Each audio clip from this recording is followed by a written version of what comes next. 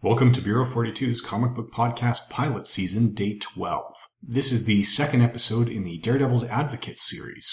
In this series, I'm always going to be sitting in with a guest. I always take the position that Daredevil is the greatest character in comic books, and the guest argues for another character. The guest this week is a good friend of mine named Anthony Stauffer. Hello. Hello. So this week, Anthony has chosen to come in and talk about Iron Fist. So, Anthony, why don't you start by telling us probably the main reason that you chose Iron Fist as the character to bring in? Well, realistically, I've always felt that I look the most like Iron Fist in the entire Marvel universe. Maybe Blaine will be good enough to put a picture of me up on the website and you can do your own comparison to be sure. And what can I say? I've always had that soft spot for the stereotypical white martial artist.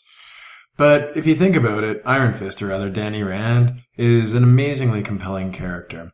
He was taught in the mystical region of Kunlun, and he gained most of his power by shoving his fist through the heart of an ancient dragon.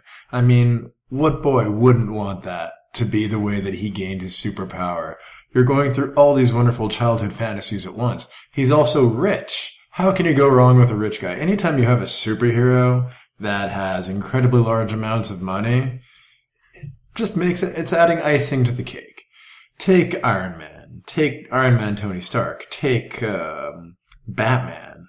One of the things that make these characters just, I guess you could say, a bit more intriguing is the fact that they have all of these riches and they have no reason, or rather, they have no need to go and fight the crime. It's more of their choice to do it. This is true. Now, he does have a lot more money than Matt Murdock does, but Matt Murdock, being a lawyer, is not doing too bad.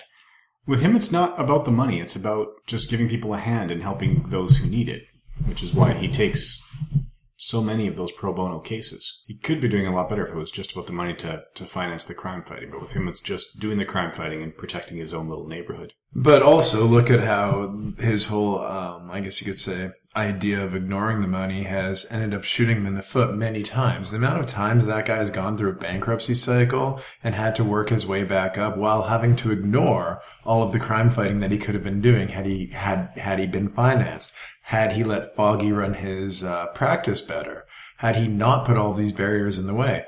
It's completely possible that he could have been a very successful lawyer, still bringing money in, and being the crime fighter that advocates for the poor and the people trying to make their way back up there.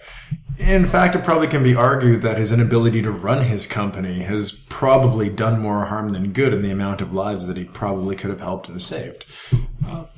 He did try that. If you go back for a while, I believe it was the start of the Ann Nocenti run. It was actually Foggy Nelson's mother who was running the company with her business background. And what happened with that is that the company became a lot more business-oriented with Foggy's mother in charge, and they started attracting a lot of the clients that they didn't necessarily want. He was no longer fighting for the good people. Instead, he was just fighting for whoever showed up and could pay for the services, including people he knew to be guilty. Completely independent of that, though, the problem with that was the fact that Foggy's mother was running it.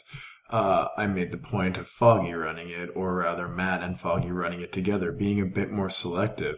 It's not necessarily that he needs to be incredibly rich through his practice. It's just more of the fact with his alter ego, he seems borderline capable of even running a practice in the first place. I do think that it's very, very noble what Matt Murdock continually tries to do, but there's always just that hope that if he could just sort of reach a better balance or sort of reach that mid-range where he's not in a practice that's incredibly profitable due to him, quote unquote, selling his soul, or to the exact other extreme, completely bankrupt. It just seems that he's constantly going from one extreme on a roller coaster as opposed to ever living in that stable universe.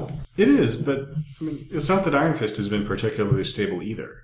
I mean, he was replaced by a Skrull, and it was the Skrull Iron Fist that was there through Secret Wars 2. That character was killed off, and he was just off the table for a good 10 or 15 years. And it wasn't until John Byrne took over Namor, finding that he didn't care for the fact that a new creative team had come in on Power Man and Iron Fist and killed off one of his characters. He's the one that retconned it to be a Skrull and brought Iron Fist back to life. So if you're talking about up and down inconsistencies, Iron Fist was off the table for a good 10 years. Now, in terms of that, with the classic Skrull affair, please don't get me wrong, I am no fan of the last minute he was a Skrull all along storyline that we love to throw in there. But by that exact same logic, when he was Danny Rand, and on the most part when he was Iron Fist, except for with the recent Mortal Weapons and him abandoning his company for a period, he did run Rand Enterprises relatively stably, and especially when you consider the magnitude of the company that he was managing. Also, recently, taking his entire company and trying to make it into more of a humane company, or trying to help the people around him, as opposed to just being one of those big faceless empires that makes money and reigns over other people. His shift to try to still run a profitable company while helping people, I think, should be seen as being relatively admirable. It is admirable, but as you said, it was a shift. He wasn't like that from the start, whereas Daredevil was. Matt Murdock only has powers because he was already being the hero when he ran out in the street and dragged the old guy out of the way of that radioactive truck. If he wasn't looking out for the little guy on an instinctive level from his teenage years, he wouldn't have the abilities he has. He would probably still be out there fighting the good fight. He'd already started his physical and martial arts training. He'd already decided to work towards that goal. He just would have been doing it in a different way, if not for that incident. Now, that being said, admittedly, Matt Murdock has always had that skill of compassion. You can't necessarily write Danny Rand off as having no compassion, but I think in lieu of his compassion, Danny Rand had a lot more dedication and determination than Matt Murdock ever showed. Yes, Matt Murdock was able to make it through law school, especially with the handicap of being blind. And he was able to, obviously he had to read using his fingers in Braille, and he had to face a lot of hardcomings when he was coming up, especially to become a lawyer and achieve that level of education. But Danny Rand, I feel his main power, outside of compassion, is his determination. He came in as a complete outcast, and I believe it was he at the age of 9 when he entered the Mystical City. And being a complete outsider, having no idea what was going on, and also having his mother and father just die in a horrible snowstorm, he was able to overcome and become the top trained person to the level that he got to, he was gifted the ability to go fight the dragon. And after fighting the dragon, he was the next Iron Fist. That is a level of perfection and determination, which I don't think Matt Murdock could have necessarily attained. It may have been challenging. And again, as we said, Matt Murdock did have the challenges of being blind, but that didn't stop him either. I wouldn't say Matt Murdock's not determined. I'd say they both are. He did still do all the training and became, for all intents and purposes, a ninja. He is trained to that level. Not quite to Danny's level. I will give you that. But they're not far off. If you go back to Ed Brubaker's first arc after taking over the title of Daredevil from Brian Michael Bendis, Iron Fist and Daredevil do have an out-and-out confrontation. And they are fighting out there. And it does stop because they recognize each other's styles and realize who they're really fighting, because they're both in the Daredevil outfits, and Matt didn't realize who the imposter was and why he was there, nor did Iron Fist or Danny realize that it wasn't Matt who'd hired him to do it in the first place. But we did see enough of that fight to know that it was not going to be a clear case of this person won and that person lost. Danny probably would have won out in the end, but Matt would have made him work for it. And that takes a level of determination and training as well, especially when you look at the unique nature of Daredevil's handicap. I mean, yes, Matt is blind, but it's not just blind. He's incredibly sensitive. He can hear a heartbeat and track one person's heartbeat in a cab from the rooftops for several blocks, as he did during the Frank Miller run. That's nice, but your ears don't discriminate. If he can hear that heartbeat, he can hear every heartbeat for the people in between. He can hear all the motors. He can hear everything else. That takes an incredible amount of focus to pick up on that one heartbeat and keep tracking them. To keep your mind focused on the conversation in front of you when it's got to sound like everyone is screaming at you nonstop when they're just speaking in normal voices. It takes a lot of concentration and determination for Matt just to exist in the regular world, let alone to become exceptional as he has. Now, granted, he has done amazingly at overcoming, I guess you could say, his deficiencies, but I find it a misnomer to call it a handicap. You can't take his power and say it's at one time a power, but in this instance is a handicap. Even though I will give it to you that it does work against him, and many times his power has been exploited. Anytime that sonar or large amounts of sound go off. When he's battling Claw, he has incredible difficulties battling Claw just because Claw utilizes the sound and Daredevil has a hard time focusing. But after he attained that initial, I guess you could say, overcoming of his powers and ability to start to focus his powers and use them, they're no longer a handicap. Realistically, they have to be an advantage at that point. And even if you look at his law practice, you had mentioned earlier that he was able to listen to people's heartbeats and automatically know if they were lying or not. Since he has that ability, that's basically an advantage for him at that point, no longer the handicap. In many cases, not all. Again, if you go back to the Frank Miller run, he ended up defending a guilty party, convinced the man was innocent, and got him off. And then felt guilty about it afterwards. And it wasn't until the trial was done that the client said, by the way, you should know I'm guilty of sin. And Matt tracked it down because that particular client had a pacemaker. So listening for the erratic heartbeat doesn't work when it's regulated by outside forces. I realize that, but we're still talking a microcosmical example. Just because it didn't work once doesn't mean that it's not going to work all the time.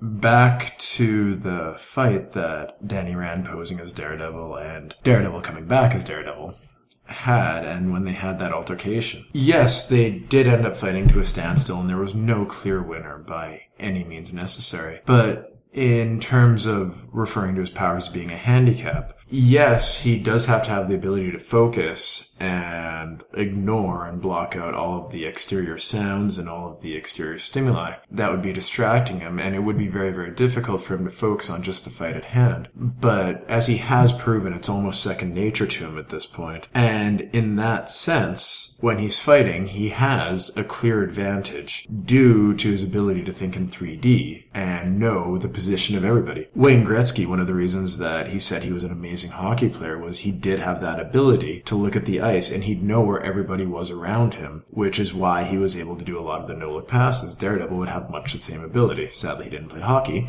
but given that, his ability to map out an entire, I guess you'd say, environment and then engage in a battle really gives him the advantage because he has that power. He does. I will grant you his blindness is not true blindness. The way I look at it, he is so colorblind he cannot distinguish between black and white, but he does have perfect depth perception in all directions, often including other sides of walls. As the radar sense was, well, it's been written in a few ways. Stan Lee explained it in two completely different ways in his run. Once is he did have little ping, ping, ping sound effects going through, so it is more like a sonar or a radar where things are bouncing off. But for the most part, it's been described as just the hearing being so acute that he can hear little currents and eddies that objects make as they distort the air around them. Later on, it's been described as actually reaching out and touching everything in the area, but that gets a little creepy when he starts going through crowds. That is something that he does have. It's hard to call him truly blind because of the depth perception. It's not perfect, as Mark Waid has pointed out. It's great defense. It's like having eyes in the back of your head as far as combat situations are concerned, but he still has to take a cabbie's word for how much fare is on that digital display at the front of the cab. Now, one thing that I'm going to bring up about Matt Murdock is obviously one of the things that makes Matt Murdock a captivating character is all of his personal flaws. And basically, he's a superhero that, on the most part, has always been shown as being a very, very flawed and conflicted character. And I do find that incredibly intriguing. But where I think that Danny Rand, or rather Iron Fist, truly has a moral advantage over Daredevil, or rather Matt Murdock, is if you look historically at Matt Murdock's relationships, he's very well known, for lack of other terms, wrecking women. And most of the relationships that he embarks on, they do not end well. And you can argue the interference of the other aspects of his life, powers out of his control. Karen Page, well, she was murdered by Bullseye, so Daredevil obviously could have done absolutely nothing about that. But if you take Mila, there were many points in time that Matt Murdock could have just backed off the relationship and chosen to protect her, but he took the selfish route, which led her to being locked up into an asylum. And also, while he was still married to her, he did cheat on her. And, these are character flaws, which I really think that in many cases you can't have an excuse for him. Yeah, I did mention last week, as the listeners would probably know, Anthony I haven't had that uploaded to give him a chance to listen to it yet. I do admit there is no surer way to have your life destroyed in the Marvel Universe than dating Matt Murdock. That's Kirsten McDuffie is the one who seems to have survived it so far, and that's because she recognized the issue early and dumped him almost right off the bat. Not that everything is peachy for Iron Fist's loves, but, breaking up with a pregnant woman, it's not pleasant, but it's not nearly as problematic as what Matt's loves have gone through. So I will give you that. One thing I will say about Daredevil and Iron Fist, though, is Daredevil does seem to have a lot more staying power in terms of capturing the attention of the readers and the audience and the creators. If we go back and look at their publication history, Daredevil was first introduced in 1964, ran continuously until the late 90s when Marvel was going into bankruptcy protection. Even then, he didn't completely drop out. He was farmed out into the Marvel Knights series through Jimmy Palmiotti and Joe Quesada before Quesada stepped in as editor-in-chief. Was one of the headliners in that for all 15 issues of that run. And then when that run finished, came back under Kevin Smith and has been in continuous publication ever since. Yes, in February, the last issue of the current print volume is going to be done, but then it's leading immediately into a 13-issue digital comic with the same creative team. And I would be quite surprised if Matt doesn't come back in print when that's done. Meanwhile, he's got the Daredevil Dark Knights 8-issue miniseries running in parallel, so at the moment he's got 2 titles. If we go back and compare this to Iron Fist's history, he started off in Marvel Premiere, which was a tryout book, so we're not going to hold against him that he didn't get his own title right off the bat, like Matt Murdock did, even though Matt Murdock achieved that in a time when even Iron Man was showing up in another title. Thor showed up in another title. There was very few characters that were given their own books aside from the Hulk, and his was canceled after 6 issues. Daredevil survived, and he made it through. Iron Fist started in Marvel Premiere. I believe he was there for 3 issues. You can correct me if I'm wrong. From there, he had 15 issues of his own title, and then he was brought into Power Man's title, and that became Power Man and Iron Fist. So instead of just Power Man Hero for Hire or Hero for Hire, it was Heroes for Hire, with Power Man and Iron Fist and the supporting cast that brought them all together. That lasted for a little over 70 issues as a team. It was 120 issues for total, but Power Man had been on that book solo with the original numbering. At which point, when they wrapped up the book, because it wasn't surviving in the market, they killed Iron Fist off. And he's one of the ones that stayed dead until not so much the fans cried out to say bring him back, but the original creator said, I didn't like what that last creative team did, and then retconned it so that Danny Rand had been replaced with a Skrull in the story right before those guys took over and brought Iron Fist back. So he came back from the dead in the 90s, still didn't get his own title until the Brubaker series. And I'm blanking on I believe it was Brubaker and Fraction that were co-writing that. But I know Brubaker had a co-writer. I'm just blanking on who that was. I think the actual issue numbering made it into the 20s. I think it was about 30 by the time you include the miniseries and one-shots. So Iron Fist has had multiple shots at his own series. So even though Iron Fist is a good character and has some audience, he's never seemed to be able to grab enough audience to sustain a strong title in the long term. Now, humorously enough, when I stated in the beginning, the reason I have a love for Iron Fist is because I feel that I am him. But that is probably what leads to one of his flaws. If you look at a lot of the times, and if you look in the 70s, especially the 70s and the early 80s, when Iron Fist was still trying to catch wind, the whole idea of the white martial artist was just rampant throughout all forms of media. And I feel the big problem with Iron Fist is they had a hard time trying to differentiate him, or it's hard to differentiate him from the rest because, let's be honest, it became cookie cutter. If you look at Daredevil, when Daredevil first started out, if you take the first 6 issues of Daredevil and if you continue on with the theme and the way the character was written back then as essentially just being a different form of Spider-Man, he wouldn't have caught on either. What I had stated before is Daredevil's dark, gritty edge, and what really makes him the flawed character is, in my mind, probably one of the things that saved him, because he was different from a lot of the pack. Threw in that, obviously Heroes for Hire probably being one of his more prominent runs and probably one of his longer runs. One of the things that they did there was they made him be part of one of the first black and white teams. And also, correct me if I'm wrong on this one, his relationship with Misty was one of the first black and white relationships in the Marvel Universe as well. Yeah, I haven't researched it, but I cannot think of any mixed ethnicity couples that predate them. And if you look at that, when they sort of put him in that groundbreaking revolutionary role in the comic book world, I think that's what sort of made him rise to prominence a bit more. The flaw with that is as soon as it becomes socially acceptable and no longer is as much of a taboo nature in society as it probably was back then, he loses his flair again. And then that's why, he goes to the kill-off cycle. Then, when you look, in 2004, he had a 6-issue run, and I feel that it just wasn't given a fair chance. Obviously, mass appeal is mass appeal, and if the book's not being picked up, it's probably not being picked up for a reason. But you have those diehards that just love those martial arts comics as much as I do.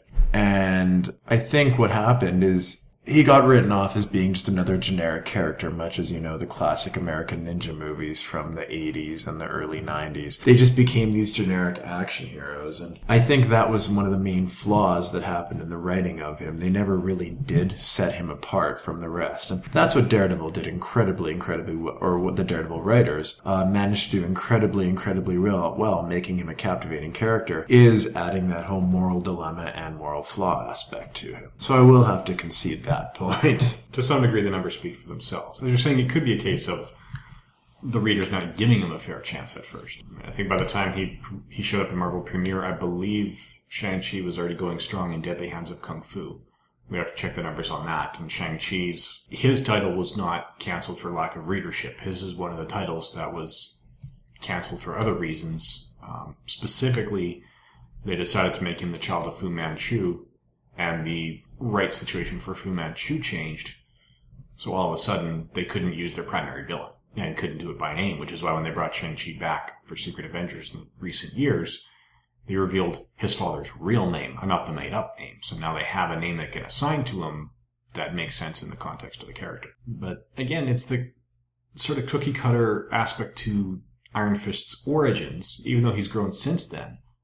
That's part of the reason I didn't really latch onto the character. If you go back to those first few issues of Marvel Premiere, and I was incorrect earlier, we've looked it up in the interim, it wasn't a 3-issue run, it was an 11-issue run in Marvel Premiere, issues 15 to 25. If you go back to that run when he starts off, he's not any different from any of the martial arts books on the stands. He's got that millionaire orphan background that we've seen from, at this point, Batman and some incarnations of Aquaman and Green Arrow. And while Iron Man's not a complete orphan at that stage, I just think his father had never been mentioned because he was a grown adult and they never brought his family into it. The only thing that they really did to set it apart was try to help you identify with him by writing those first few issues from a second-person perspective, which is something I can respect in terms of the attempt. But if you're writing it from a second-person perspective and say, you are doing this, and you are doing this, and you are doing this, I think then the art has to be drawn from basically behind Iron Fist's eyes. You've got to see what he sees instead of seeing the character, which in a superhero comic is pretty darn limiting, right? You want to see that superhero in action, but then I always found there was this disconnect between the narrative captions and the art because they were trying that approach of the second-person perspective.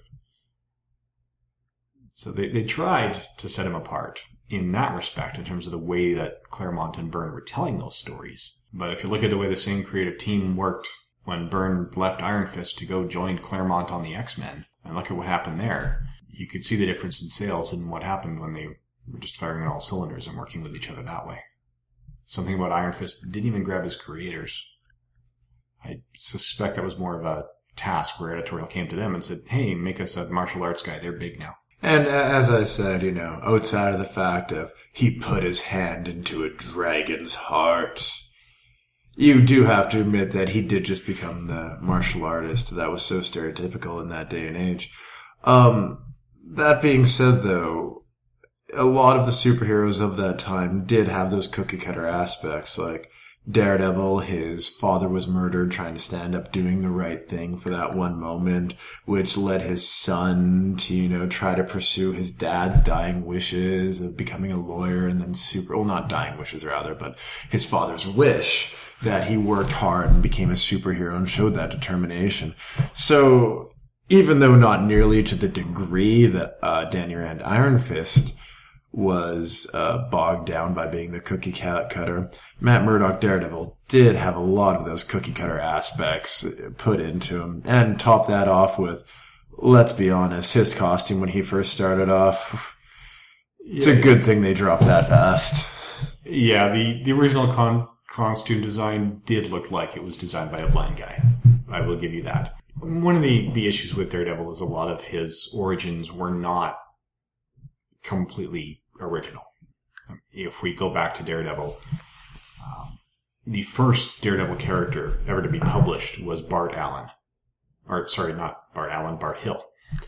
And he was a mute athlete who watched his parents killed by gangsters who then scarred him with a scar the shape of a boomerang on his chest. That trauma is what ran him mute, at least in his first appearance in Silver Street Comics issue 6 back in the 40s. They dropped the mute thing in his second appearance, but he was out there fighting the good fight with the Liv Gleason Company. And when the Liv Gleason Company went bankrupt, well, the trademark was up for grabs. And Martin Goodwin, who was in charge of Marvel at the time, liked to grab trademarks as soon as they became available, which is how Marvel got Captain Marvel and Black Widow and Daredevil. So they brought in and they like the idea of having a mute superhero, so having someone who is what most would call disabled, but not truly disabled. And the artist Bill Everett, who was working with Stan Lee at the time, who had previously created Namor the Submariner and some of the other classics of the Golden Age, well, Bill and his wife both had issues with controlling their liquor input, and their daughter was born blind. So it was Bill Everett who threw out the idea of, well, let's make him blind. And then Stan Lee came up with the super senses aspect for the rest to compensate and find a way to make a blind superhero functional. So yeah, he was basically a grift on the athletic hero of the 1940s who actually got his own title that lasted, well, Daredevil Comics lasted, I think, 136 issues, but I believe Daredevil himself was only in the first 80. And then the other characters in the anthology book took over.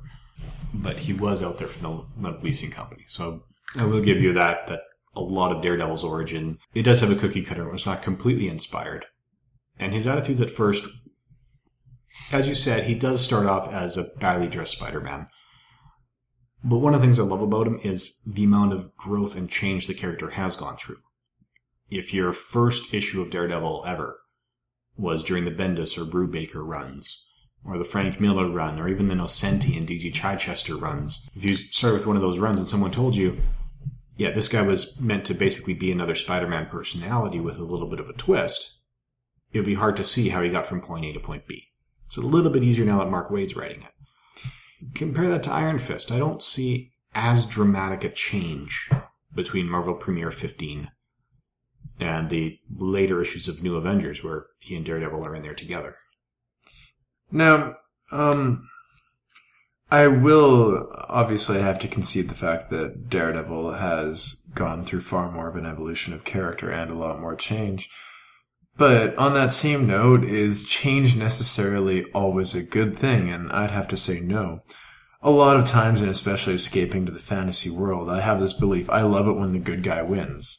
There has been many movies, many comics that I've read, many TV shows that I watch, and right as soon as the good guy stops winning, I just, I get bored of it. And let's be honest, I think this is where they've really started to beat on the character far too much. And there are times when you just sort of sit there like, is this guy's life ever going to turn around? And is he ever going to be happy? when his secret identity was first outed and everyone started to learn that he was Daredevil, he was put into jail, and then all of these things started happening and they absolutely snowballed on him, and basically his life was in the complete gutter. You started reading the comic and thinking, why are all these bad things happening to him? And it just starts teaching the lesson that, well, bad things happen to good people, which in my fantasy world, I don't necessarily like to always see. I realize that happens in real life, but that's why I read comic books, so I can escape real life. Well, let's be honest. And I think one of the flaws with the Daredevil evolution is he was a character that was so much built on overcoming challenges that they just started putting so many challenges in his way and beating him down as much as they possibly could, that to one of the latest, I guess you could say, new status quo points they made it to, they just kind of said, we'll just ignore this ever happened and try to restart him. And I think that's one of the flaws that Daredevil's had, especially in the past couple of years, is they keep on beating him down, but they never really give him any ground that he's gaining. He's essentially become the world's bitch. Anything that can go wrong to this guy is going wrong to this guy. And because of that, I think that takes, I guess you could say, some of the splendor away from his character. A bit, yeah. He's... with the Mark Waid run, that brought him back a little more to the swashbuckling age, or as Mark Waid put it, his goal was to try and write comics that were just as good as Daredevil comics had been for the last 10 years, but didn't make you want to get a stiff drink afterwards. There is some point to that. At the same time, a lot of writers would tell you a standard rule for creating drama is to sit down and think, what is the last situation my character can be in? And as long as the character can handle that situation, go for it, because that's how you create drama and that's how you create tension. And that's a standard rule a lot of these writers are applying to Daredevil and to other characters. And I think part of the reason Daredevil has been in such dire circumstances, been driven so far down compared to others, is that his character can take it. You can beat him down. You can break him. If you go back to Born Again, the end of that early arc, Kingpin breaks Daredevil effectively. He's, thinks that a voice on the phone telling him the current time is foggy, but he refuses to stay broken, and he pulls himself back together, which is what we saw in that Kingpin arc. It's what we saw after Shadowland, which is probably his lowest point in his history, I would say. No, as you said, one of the great abilities to create dramatic tension is to put that character in a place that you never thought that he'd be. Inherent with that, though, I feel that they should also have a way for him to get out of it, which doesn't just become a game of the next guy taking over and saying, okay, let's see how we can get him even further down. And then the next guy taking over and saying, okay, let's see how we can get him even further down. And continually lampooning the character, trying to take him to a darker and darker place with him never seeing the light.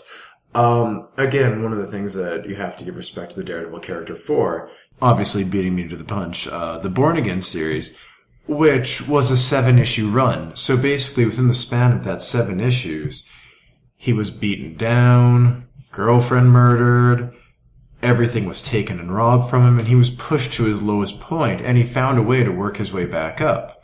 But that was only 7 issues. But when they take it and put it over the 30-some issues where his character was outed, and then after his character was outed, he was thrown in jail, and then after he was thrown in jail, they changed writers, and then it was all the wars in jail, and then he just kept on going darker and darker to the penultimate point where he reached Shadowland. And then in Shadowland, all of a sudden they showed that he was starting to get possessed by a demon because he had gotten so dark. And the only way out that they had was to exorcise the demon from him, which was effectively done with help from Iron Fist, I'd like to bring up. Mm-hmm. And it was Iron Fist at that point that did also heal and save Daredevil/Matt Murdock's life by using his ability to focus the chi and save him from imminent death, also cleansing his spirit so that the demon would no longer have any hold over him. Wakey, wakey, Matt. But still on that line, I feel it just for too long of a period of time, it became just literary device to beat on Matt Murdock some more and just keep on pushing him down.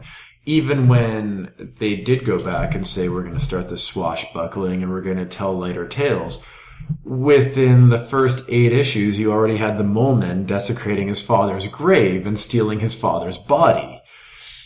You have to admit, they're kind of just going back on that literary device of, just kidding. Look, we're going to push you right back down there again. Yeah, there was some of it. And it's, Mark Waid has never said he was going to shy away from the dark corners. He just wanted to have moments of lightness that were in there. And we do get those.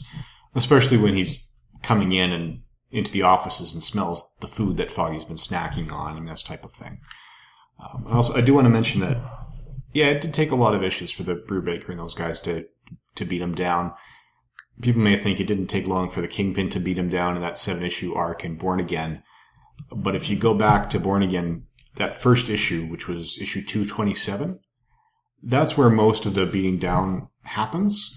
And if you read that carefully, you find that that one issue takes place over the span of 6 months. So it did take time to get him as low as he was. And that was orchestrated pretty clearly. When you look at what happened to Karen Page in that, you look at all the little clerical errors that led to the loss of his power, all his utilities. Nelson and Murdoch was off the table, and ending with the final destruction of the Brownstone. There was really nothing left, and that's part of the reason he'd gone into bankruptcy, is because, I mean, it wasn't so much Daredevil's character flaw that led them into bankruptcy that time around. It was Karen Page's character flaw, ultimately. She was the one that sold that information for another hit. And I will give you that. I did partially misrepresent that by citing issues as opposed to actual comic time, or as actual universe timeline. But I still stand by my statement. Yeah, it's true. He has been beaten down a lot. Some of it, though, is how you bring it back. They did try to bring it back a little bit with Bob Gale's 6-issue run. That went between the first 2 story arcs that Bendis wrote. Brian Michael Bendis wrote Wake Up, following Kevin Smith's first arc, and the second arc with art by Joe Quesada and scripted by David Mack, I believe, was the second story arc.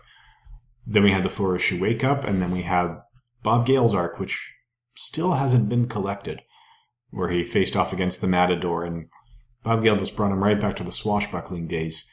The issue with that is it didn't really resonate with the fans, and a lot of them didn't like it. The first time I read it was right after reading Essentials, and I enjoyed it in that context.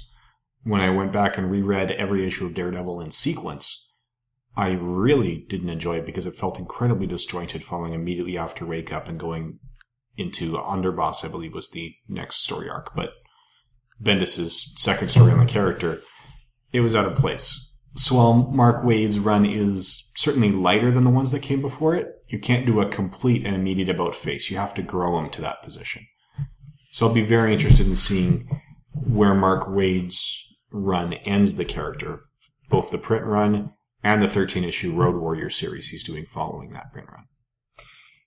Now, one of the names that you had dropped was the classic El Matador, and one of the things that obviously I'm going to say that I think Iron Fist has an advantage over Daredevil is in terms of the Rogues Gallery. And I will admit that because Iron Fist has had a lot more gaps in publication dates, that he doesn't have as many enemies that have been thrown in to try to run story arcs off of. But let's be honest here, a lot of the Daredevil villains, basically, you have to wonder if they just had random word generators and put a man after it. Or if they were just sitting there and somebody looked outside and said, you know what's cool? Bengals.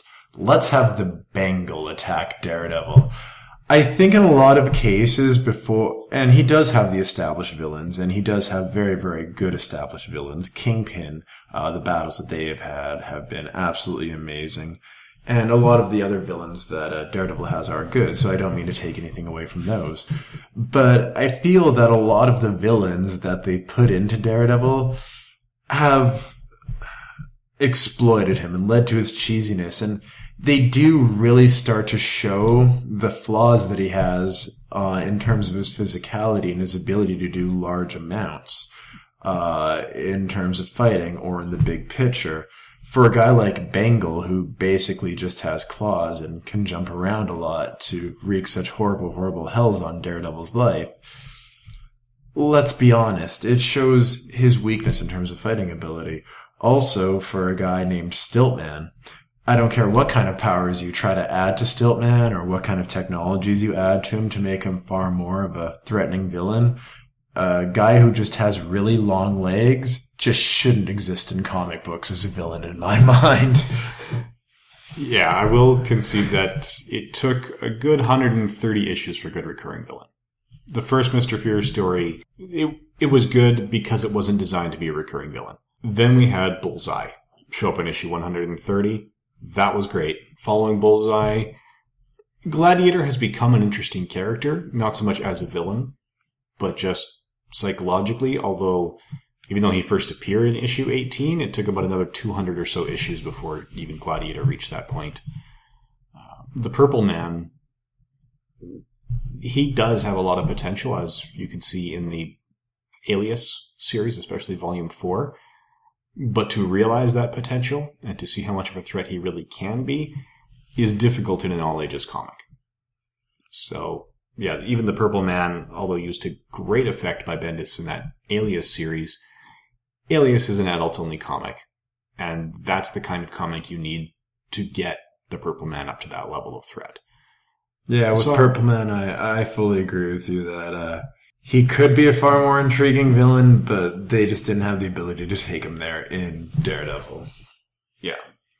But you compare this to the villains that Iron Fist has fought, probably the most prominent villain that has first appeared and originally appeared in the pages of Iron Fist would be Sabretooth, and he's not even really known as a Sabretooth or as an Iron Fist villain. Most people know Sabretooth from his role in Wolverine's Rogues Gallery.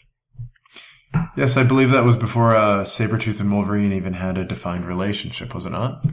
It was. I believe Sabretooth first appeared in Iron Fist issue... Was it 15? Was it 7? It was in Iron Fist's original solo title following on the Marvel premiere. It was in that range for sure. And there was no indication of any relationship to Wolverine. That, to me, felt like an afterthought where, oh, we have this character lying around who's kind of similar to this hero. That's more the polar opposite. And that's what it takes to have a great villain, is that polar opposite. So Sabretooth is more of a polar opposite to Wolverine. Kingpin is a wonderful polar opposite to Daredevil, which is why he works so well as a Daredevil villain, to the point that a lot of people don't realize Daredevil basically stole that villain from Spider-Man. Bullseye is a great opposite. He's got all the same skills and training, if not more so in some areas, although less in others. But he is completely devoid of the moral code that Daredevil has when it comes to dealing with anything but his own personal life. And that's part of what sets him apart. He is a major assassin, but yeah, I will concede it took him a long time to get good villains. But if you look at the villains he's faced and won, he took down Mephisto's son. He's not totally incapable. He's just so different. He's faced off Claw a couple of times. That's not just in the Mark Waid run. I believe he also faced Claw around issue 256 of the original run of his title.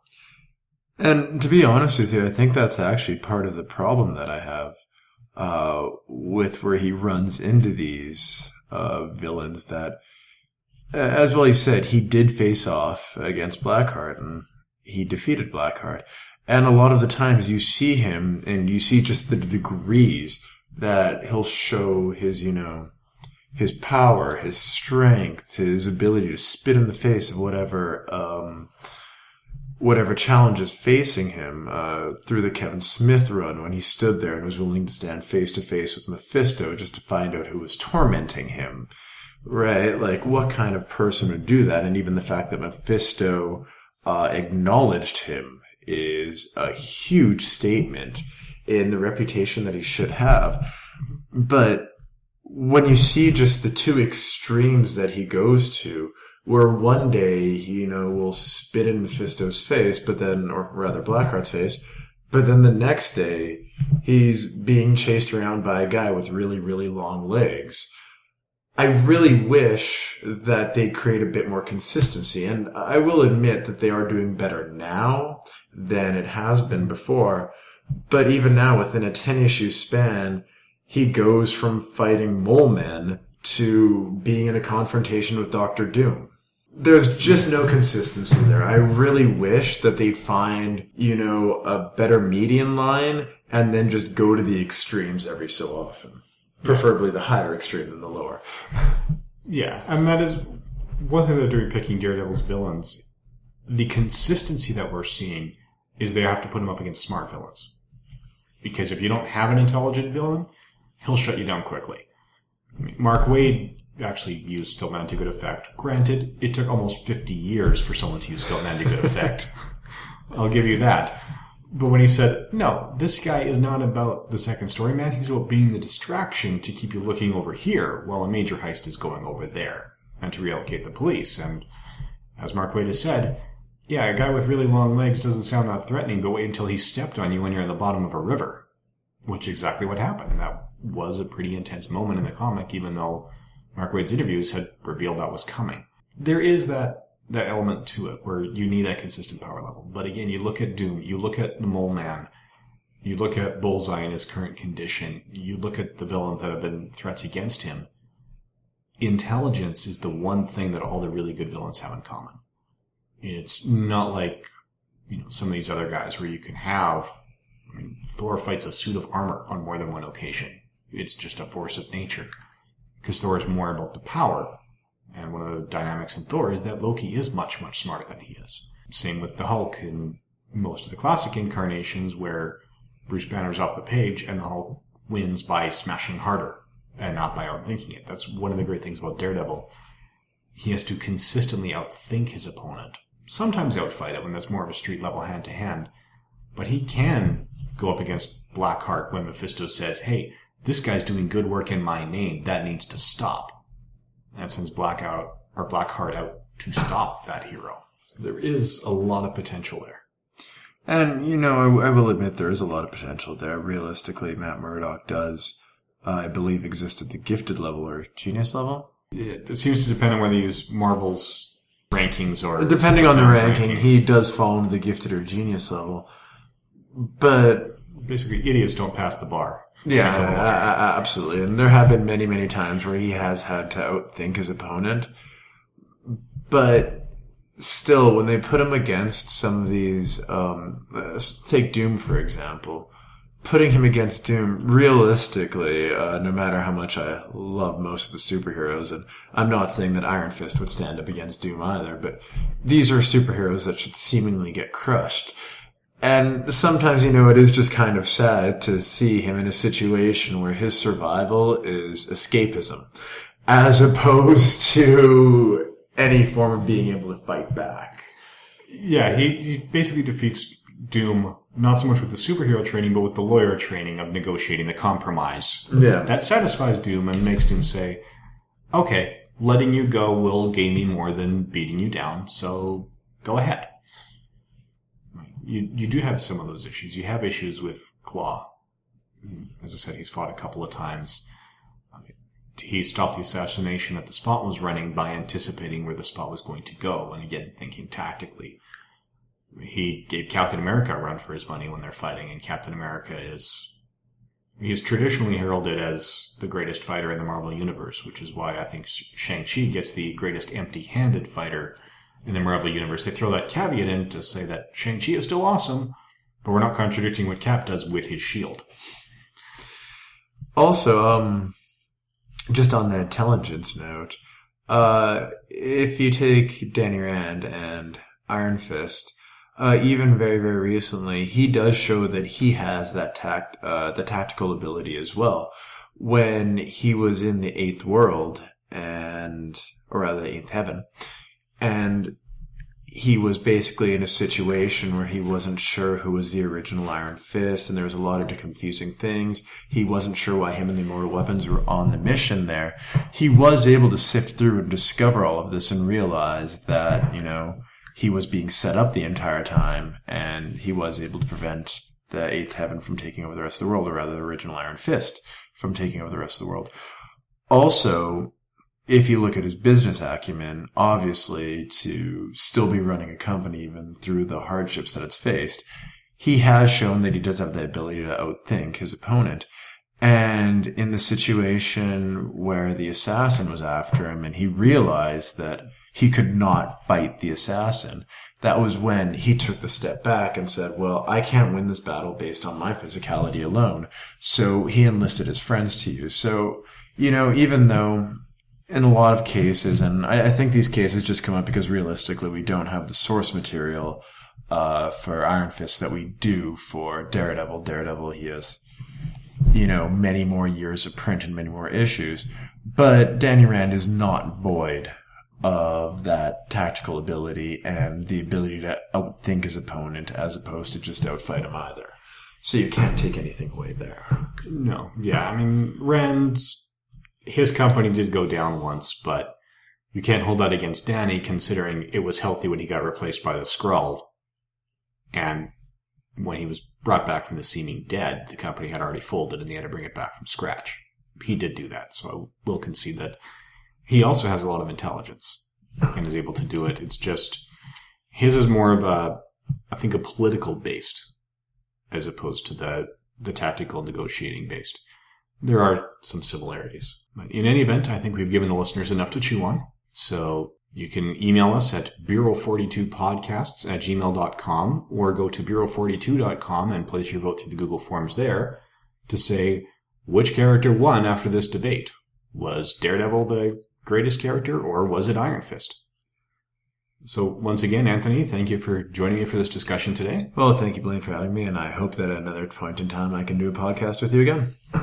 Well, that's quite likely, and we'll see how it plays out by the time this is done. We are in, as I said, day 12 out of 14 in the Comic Book Podcast pilot season voting. So after day 14, we'll open up another Google Forms doc and take email votes again for the following week to see which of these 7 podcast series is the one that's going to get done in the long term, or at least the first one to get done in the long term. So thank you for listening, and please join us again tomorrow when we do another 2-character comparison, this one in the Single Voice podcast, as we compare Hal Jordan and Richard Rider. Please join us then.